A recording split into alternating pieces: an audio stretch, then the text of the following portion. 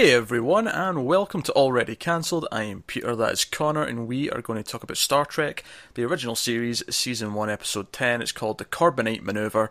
Full spoilers for the episode, as always. The crew find a floating cube of light. Yes. Well, that's basically the episode. That is basically it, yeah.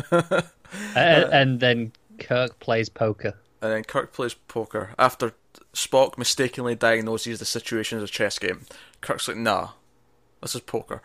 Yeah, I actually really like this episode. This is it's a lot of fun, isn't it? That's maybe my favourite episode of the show so far. Interesting. For me, this is everything that early Star Trek has. There's something weird out in front of us, in front of the ship. We're on the bridge, and we're trying to figure out what happens before it kills us all. That is Star Trek, the original series, to me in a nutshell. It's partly why when people don't like the first movie too much, I don't quite get it. I don't know. I really like that first movie because to me, is that what that is? It's not quite I've that. Not seen that. It's not quite that, but people think it's really slow and it's mostly just them out in space trying to like analyze something. Sounds like I might enjoy that one. And I quite like it, but people are like, oh, it's too slow. They're going for 2001 when it should be this. And whatever. I quite like it. But for me, this is it's suspenseful, and a lot of it is like a lot of the best Star Trek because they don't have great special effects yet. A lot of it's left to the imagination. It's kind of like the whole reason why he starts playing poker with the ship. I mean, we say play poker, we're just being not bluffing. literal. Yeah, we're not. He's bluffing with them, and the whole reason why he's doing that is because we can't see what the other ship's doing. So a lot of it's left to your imagination, but it's also that for the characters. So it works in a very neat way of building suspense, building mystery that both us as the viewers and the characters are both experiencing, and because of that, it works really well. Even before we get to how they solve the problem, the message of hope that's in here, and optimism, and all the other little bits in there, the character beats that are in there. So yeah. Do you enjoy this episode? Oh, I did. I don't think I'd quite go as far as it's my favourite yet. I think that stays with the Naked Time for now. Oh, yeah. But this is a lot of fun. Yeah. So yeah, there's this like tube. It's sort of primary colours, and it's in front of the ship.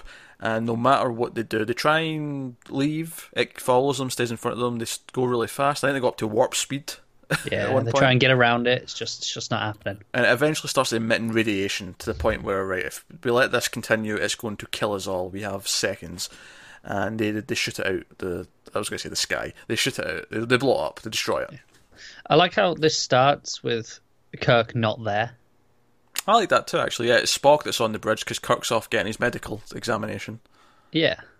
I think it's just a nice change of pace. It's not Kirk discovering the problem. It's just, it happens regardless, and he's just, okay, I better get up there. It's also, something I like about this episode is that him and McCoy have a couple of moments, obviously more so later on, where they kind of have a bit of a row, they have a bit of an argument about something. But even in this opening scene, because McCoy's giving him his examination. Go through everyone there. Yeah. And he finishes, and Kirk gets up and he sees the flashing red light saying, oh, there's a situation on the bridge.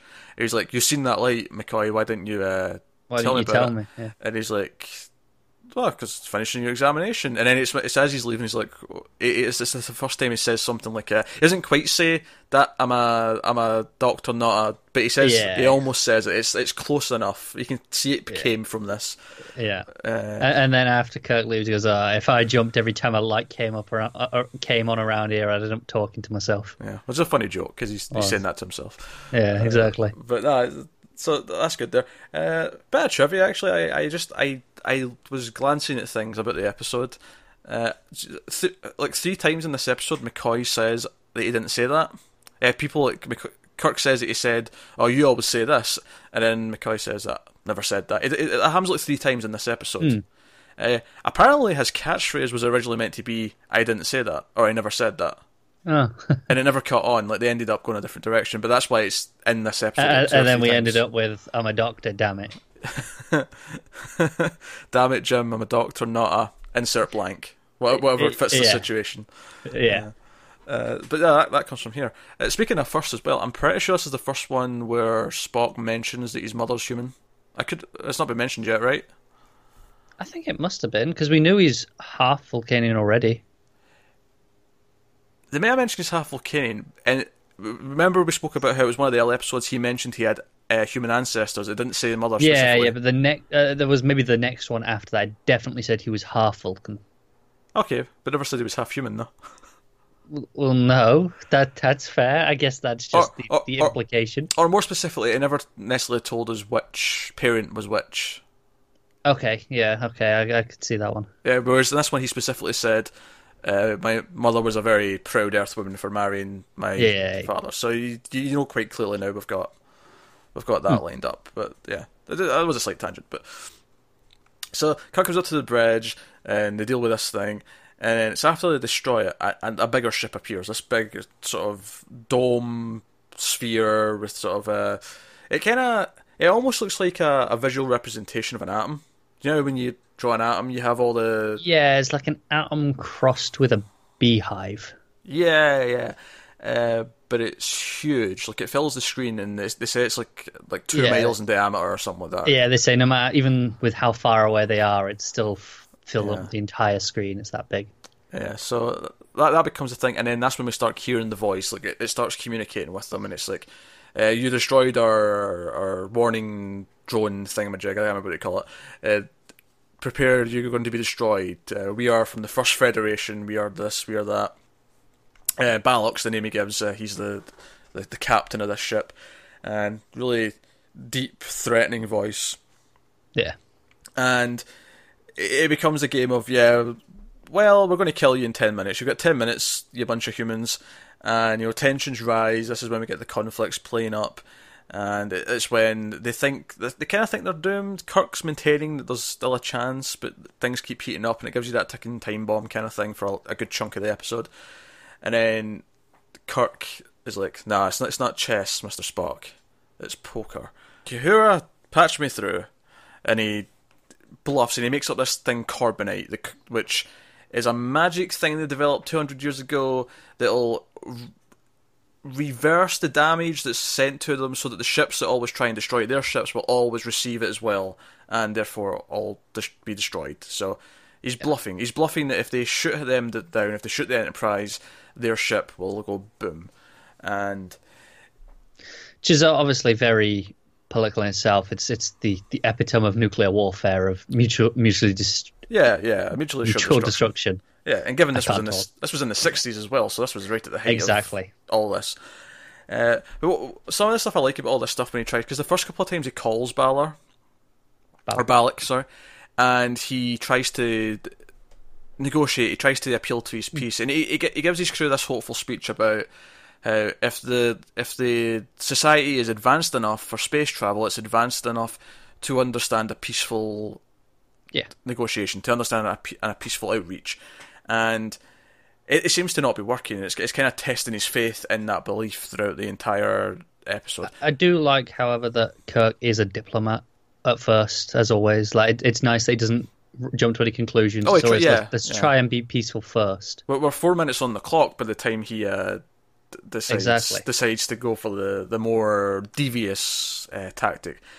But what I like about it is that not only does he make this... Because every other time he's called them, Balak's interrupted at the end and cut them off. This time, he cuts... He's like, right, if you shoot us down, you'll be destroyed. And he's like, cut transmission. Like, he makes the choice to cut it off. And the time counts down. Nothing happens.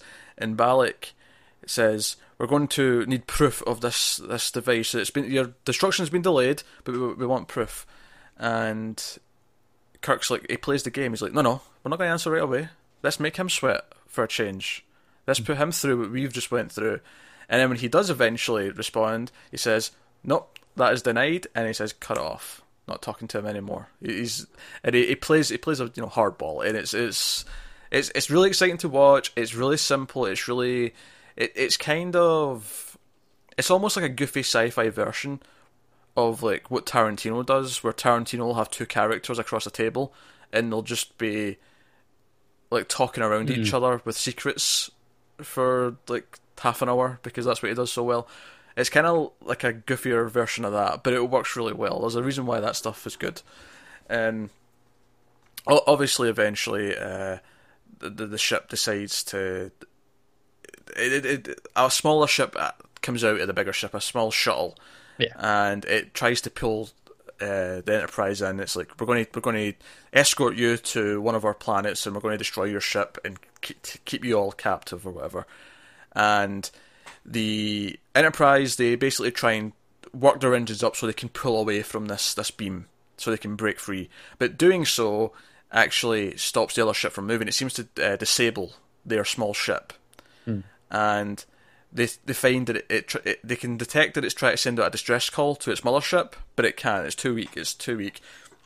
So Kirk makes the choice to board the ship, and that's where we get the twist ending, where it's actually a being that looks like a kid. It's actually played by Clint Howard. And if you're used to horror movies from, or even just horror movies, but if you're used to low budget movies from the 90s and 80s, you're probably familiar with Clint Howard. Are you familiar with Clint Howard? The name's not ringing any bells, but that doesn't mean I haven't seen him. You know who his brother is? I do? You've heard of Ron Howard. Oh. Well, yeah. Yeah, Clint Howard is the more unfortunate looking one. He tends to get cast in a lot of creepy guy roles because he's got a really sort of unique look to him. Started young. Yeah, started young. And the funny thing is, as soon as someone told me that was him in this episode, I could see it. I'm like, oh, it's him, yeah. I can see it.